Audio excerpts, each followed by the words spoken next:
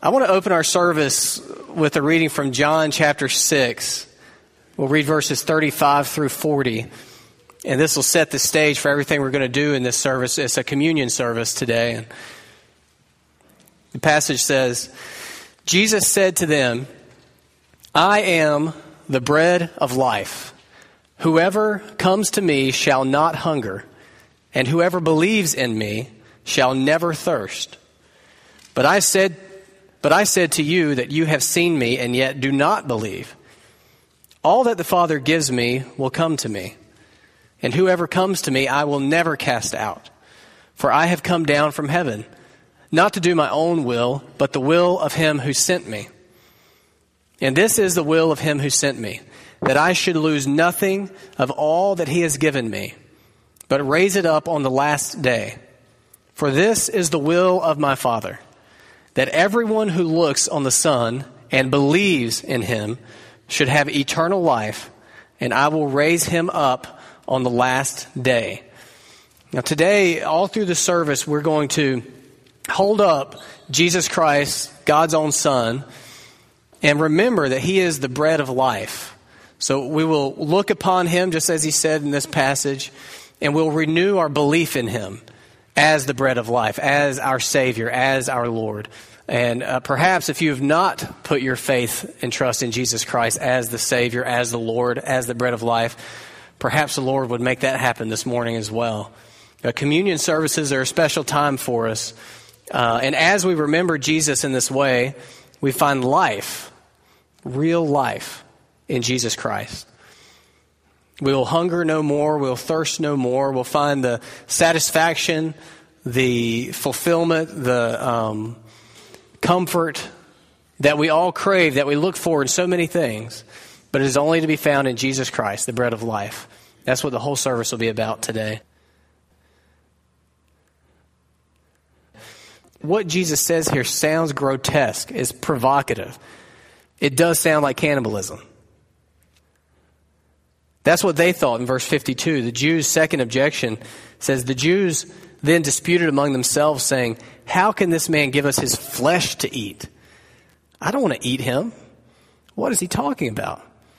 So what you would think is that Jesus would be like, no, I'm using a figure of speech. Obviously, I don't want you to come over here and like gnaw on my arm. Settle down. Here's what I mean. But he doesn't do that. Instead, he does what Jesus does often, and he makes it even worse. He makes it sound even worse. He makes it sound even more provocative. Look at verse 53. So Jesus said to them, they just said, ooh, gross. What do you mean we have to eat your flesh? And he says to them in verse 53, truly, truly, I say to you, unless you eat the flesh of the Son of Man and drink his blood, you have no life in you. Verse 54, whoever feeds on my flesh and drinks my blood has eternal life, and I will raise him up on the last day. Eat Jesus' flesh, drink Jesus' blood, feed on Jesus' flesh. What is going on here? Now, I think one reason he got so graphic and so provocative was he was trying to shake loose these people that they were not going to follow Jesus as their Lord and Savior. They just wanted free bread. Remember, he fed all those people miraculously with the loaves just a little bit before this. I think he's just trying to shake them off of him. No, I'm not a welfare king that's just going to keep giving you loaves of bread and fish. I am the bread of life. And they weren't getting it. And I think he's just trying to let me get on about my business. Because if you'll look on a little further, most people do leave at this point. Almost all these people who are following him around do say, that's just too much, and they leave. But John Piper really helped me figure this out a little bit. I was reading some of his writings, and he pointed something out to me that I hadn't noticed. And that's the parallel between verse 40 and verse 54. And so I have it here for you to look at the parallel, and I think it'll help us understand what it means to feed on the flesh of Jesus Christ. Verse 40 says, for this is the will of my Father, that everyone who looks on the Son and believes in him should have eternal life, and I will raise him up on the last day. And then verse 54, which we just read, Whoever feeds on my flesh and drinks my blood has eternal life, and I will raise him up on the last day. So I think when he says feed on my flesh and drink my blood, he's saying in a very graphic, grotesque way, look upon me and believe. To feed on the flesh of Jesus Christ is to look upon what he did for us on the cross and believe. To receive it as real and for us. Believing in his words and his works, trusting in him for salvation and lordship. And again, I know some of you are probably thinking, we get this. We're church people. We've heard it a billion times. But there are all these sneaky alternatives to this kind of belief that creep in to our lives and to our hearts, that short circuit everything. So we have to keep coming back to the body and blood of Jesus Christ, lest we get off course. You know, there's what they were struggling with, sort of the welfare belief that Jesus is a good king and he'll give us good stuff and we'll enjoy it. But we're going to keep living our lives. And we'll go to him when we need some bread and some fish. We'll go to him when we're having some financial trouble. We'll go to him when we're having some medical trouble. But mainly, I'm just going to live my life. You know, these people wanted Jesus to be a king, and he refused because he's not a king. He's the king. And to believe and trust and follow Jesus Christ is all-consuming. You know, there's the alternative to true belief, which is a religious morality. This is what the Pharisees had going for them. You know, we can sidestep just true, unadulterated belief in Jesus Christ and instead embrace religious morality where we just try to be good people, at least better than those people. And we consider ourselves Christians because we applaud the Christian morality. But that's not belief in Jesus Christ. You can applaud the Christian morality and not believe in Jesus Christ. Or, and this I think is the most dangerous for us, is that we can fall into the trap that the disciples may have fallen into just before this. And that is accepting just sort of an association with Jesus in place of belief in Jesus. This short circuits everything because we go to church and we identify as Christians and we like Jesus and we like what he stands for and we want to be associated with Jesus. We want people to think we're Christians. Maybe we bring our Bible with us to work. But all the while, we're not still believing in him. We're not consuming his flesh and blood. We're not living off the power that comes from the sacrifice that he gave on the cross. My biggest fear as your pastor is not low attendance. It's high attendance of people who are missing Jesus and just getting church. So communion brings us back. Communion rips everything away, everything except for the broken body of Jesus Christ. And here we stand in front of the broken body of Jesus Christ and we see who we really are, where we really stand. The bread that Jesus gives is his flesh. Feeding is believing. And finally, as we head into communion, belief leads to life. So we have to remember that we don't just need improvement. We need total newness, total new birth. You know, when you come to Jesus, you're not just sort of a work in progress that needs a little help. You're an absolute train wreck. In fact, actually what the Bible would say is that spiritually speaking, you're dead. You're a corpse. Okay? If you're a corpse spiritually and you come to Jesus Christ, you don't just need like a new bow tie and for your hair to be combed and just to be prettied up a little bit. You need something way more dramatic. You need resurrection. And so that's what Jesus is always offering. Now, we don't always want complete resurrection. You know, speaking of HGTV, I was watching HGTV one time. Not at our house. We don't have that. We're holier than that. But it was some show. I don't remember the name, but you might know what it is. But it's a show where people go and they look at 3 different houses and they're all a mess. And they're working with a couple who can like fix it up real quick. And they have to pick which house it is. And so they went, and one of the houses was just the most awful condition I've ever seen. It just looked like the worst house imaginable. You would think that they would have to completely bulldoze it to the ground and rebuild. But they were able to renovate it. They stuck with that same structure and they were able to renovate it and they made it into a beautiful house. You're worse than that house. You can't be rebuilt. You bring nothing to the equation. There's nothing in us that's any good that he rebuilds. It's total demolition, total rebuild from the ground up. Rebirth, new creation. Communion reminds us of that. That's why it's so important that we come back to this so regularly. There's some physical problems that you can solve by going to the gym, but there's some that are only solved by like heart transplant. Spiritually, we are dead in our unbelief until we are made new through belief in Jesus Christ. What does this belief unto life look like? Well, Jesus sort of elaborates on that starting at verse 56. Whoever feeds on my flesh and drinks my blood abides in me and I in him. Abides in me and I in him. Whoever feeds on my flesh and drinks my blood, whoever looks upon the Son and believes in him, they live in me, they abide in me, and I live or abide in them. They take up residency in me, and I take up residency in them. Okay, that's way more in depth than whoever feeds on my flesh and drinks my blood, they'll go to church most of the time. And even stay awake most of the time that they're in church. It's way more than that. Way more than that. Whoever feeds on my flesh and drinks my blood abides in me and I in him. As the living Father sent me and I live because of the Father, so whoever feeds on me, he also will live because of me. Abiding in Jesus in us, until we can say with Paul what Paul says in Galatians 2:20. And this is sort of where we'll land before we partake of the elements. Galatians 2:20.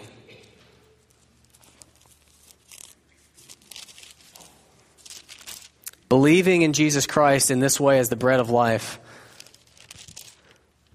leads to Jesus abiding in us and us abiding in Jesus until we can say with Paul in Galatians 2:20, I have been crucified with Christ.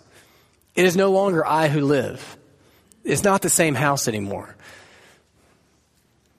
I have been crucified with Christ. It is no longer I who live, but Christ who lives in me. And the life I now live in the flesh, I live by faith in the Son of God, who loved me and gave himself for me. It's a life that can only be explained by connection with God through Jesus Christ. It's living in the light without fear, shame, guilt, secrecy, because our sins are fully known by God and fully forgiven by God, fully cleansed. It's living in alignment with the truth because we trust and follow Jesus Christ. It's living by the words of God, not by our own gut instinct, because we've been reconciled to God through Jesus Christ. It's living in relationship with God the Father, not living on our own with some Christian sprinkles on top. It's living in relationship with the Father. It's living with joy and peace that's beyond circumstances.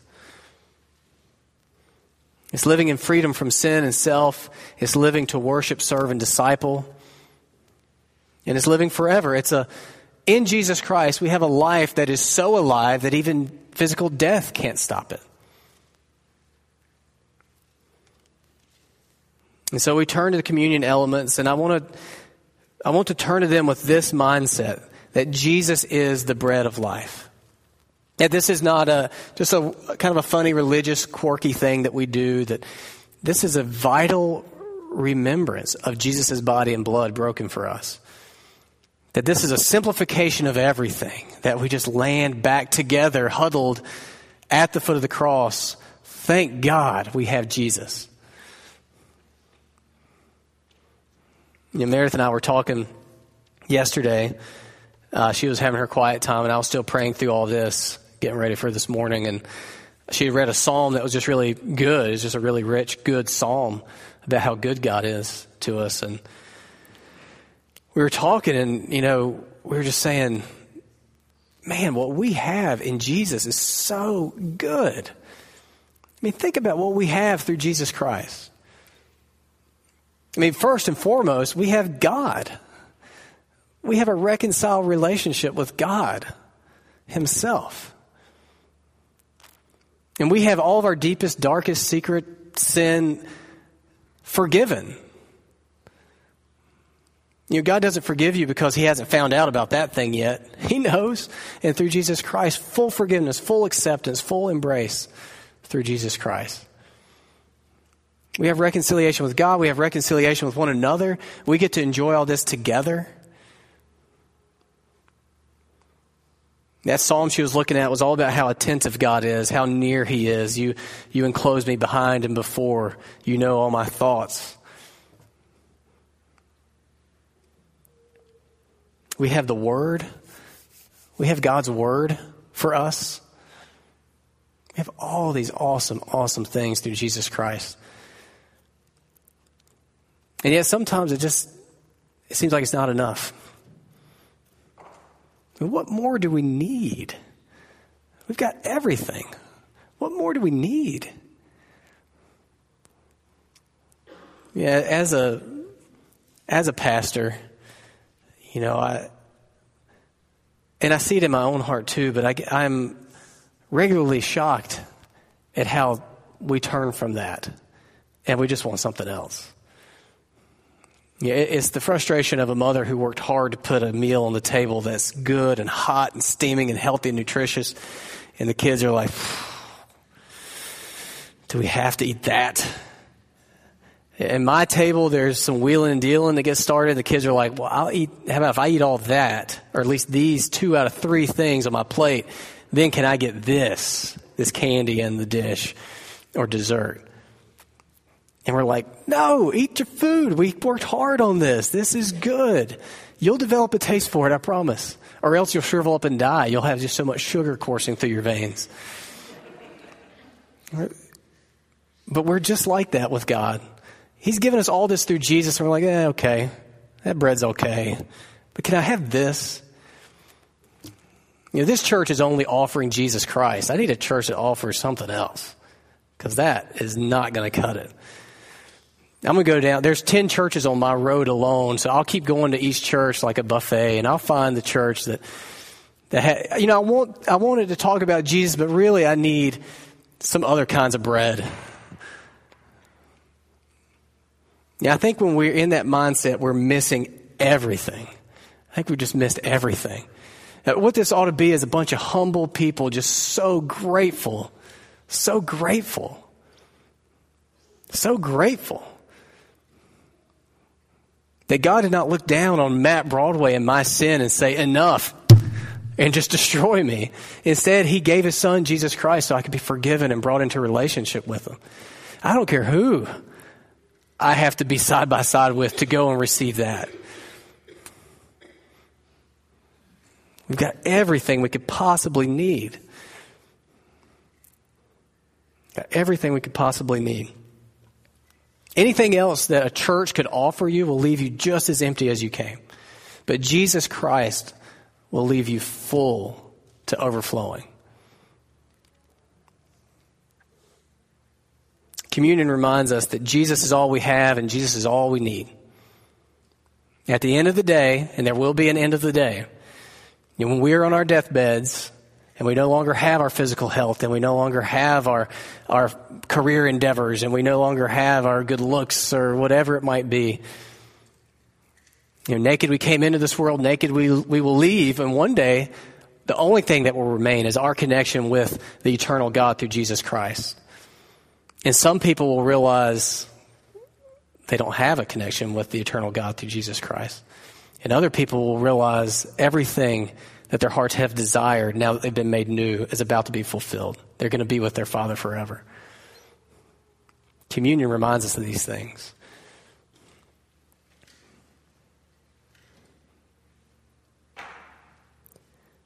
Jesus is the bread of life.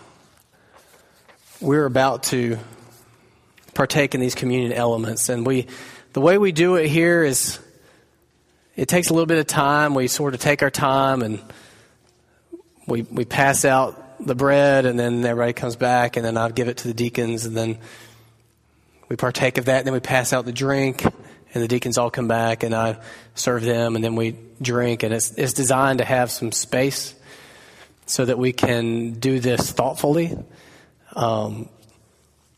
If you did get this, there's some scriptures on it, and I want you to consider these before we partake of these elements. What Jesus did in giving his flesh for us is way too serious for us to take lightly. And so we have some scriptures to meditate on as we enter into this communion service, and I'll read them for you. Matthew 5, the full passage is 21 through 26. This is just part of that. Jesus taught, "So if you are offering your gift at the altar, and there remember that your brother has something against you, leave your gift there before the altar and go. First be reconciled to your brother, and then come and offer your gift." The principle here as we approach communion is, if there's any compartment of your life into which you have not allowed the grace of Jesus Christ to come and reveal sin so that you could just be like, "Oh, I'm sorry," confession, repentance, set it aside, be forgiven by Jesus and whomever you sinned against, you need to deal with that before you partake of the elements.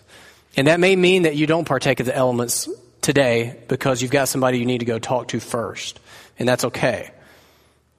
The second scripture, 1 Corinthians 11, 27 through 32. "Whoever therefore eats the bread and drinks the cup of the Lord in an unworthy manner will be guilty concerning the body and blood of the Lord. Let a person examine himself then, and so eat of the bread and drink of the cup. For anyone who eats and drinks without discerning the body eats and drinks judgment on himself. That is why many of you are weak and ill, and some have died. But if we judged ourselves truly, we would not be judged. But when we are judged by the Lord, we are disciplined so that we may not be condemned along with the world." Now, there's a lot that needs explaining in that passage, but for now, the principle is examine yourself before the Lord as we move into these elements. Communion is a chance to just clear it all out. The fearful sins that you've been hiding, the blind spots that you've been ignoring but you know are there, this is the time to just come clean before the Lord about all these things. So don't take the elements if you know there's something in your life that's not right. Now this one, I don't think you got to go anywhere.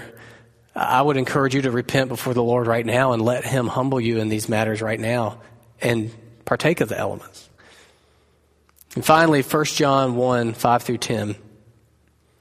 "If we say we have fellowship with him, God, while we walk in darkness, we lie and do not practice the truth. But if we walk in the light as he is in the light, we have fellowship with one another, and the blood of Jesus his Son cleanses us from all sin. If we say we have no sin, we deceive ourselves, and the truth is not in us. If we confess our sins, he is faithful and just to forgive us our sins and to cleanse us from all unrighteousness. If we say we have not sinned, we make him a liar, and his word is not in us." Now this, to me, is strangely comforting because I realize I'm not the only one who struggles with sin. Now, I don't know what sins you struggle with. I know what sins I struggle with. But I do know that you struggle with sin because the Bible teaches that we all do. And there's a sense in which that's okay if, when the Lord reveals these things to us, we will repent and be humbled and receive the cleansing grace of Jesus Christ. There's a sense in which it's not okay if we remain hardened in our sin and refuse to admit it before God. So, with these things in mind, we're going to turn to Jesus together as the bread of life. And I want to begin that with a time of quiet prayer before I invite the deacons to come forward. Would you bow with me?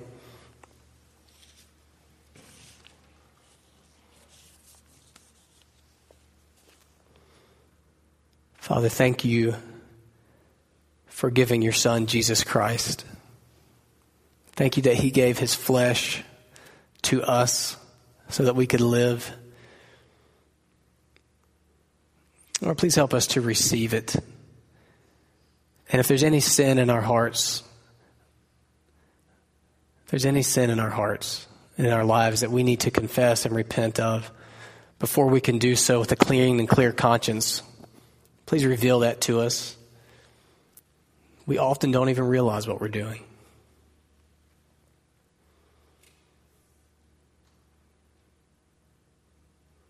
And then we're often too afraid to face up to what we're doing.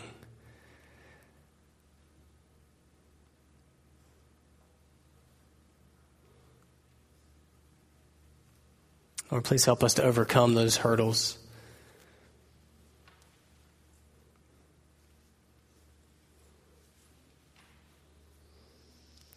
Father, I just personally want to thank you for forgiving me.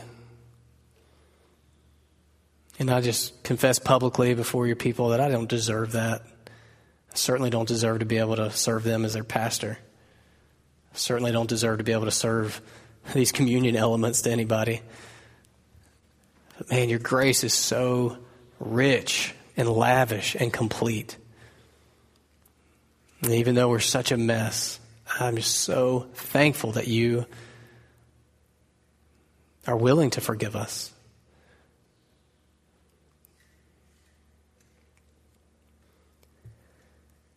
So before we take these elements, Father, I pray that you would just clear everything out.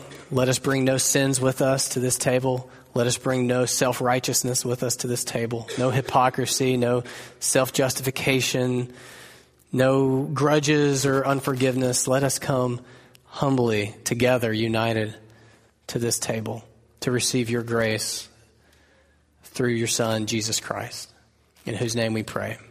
Amen.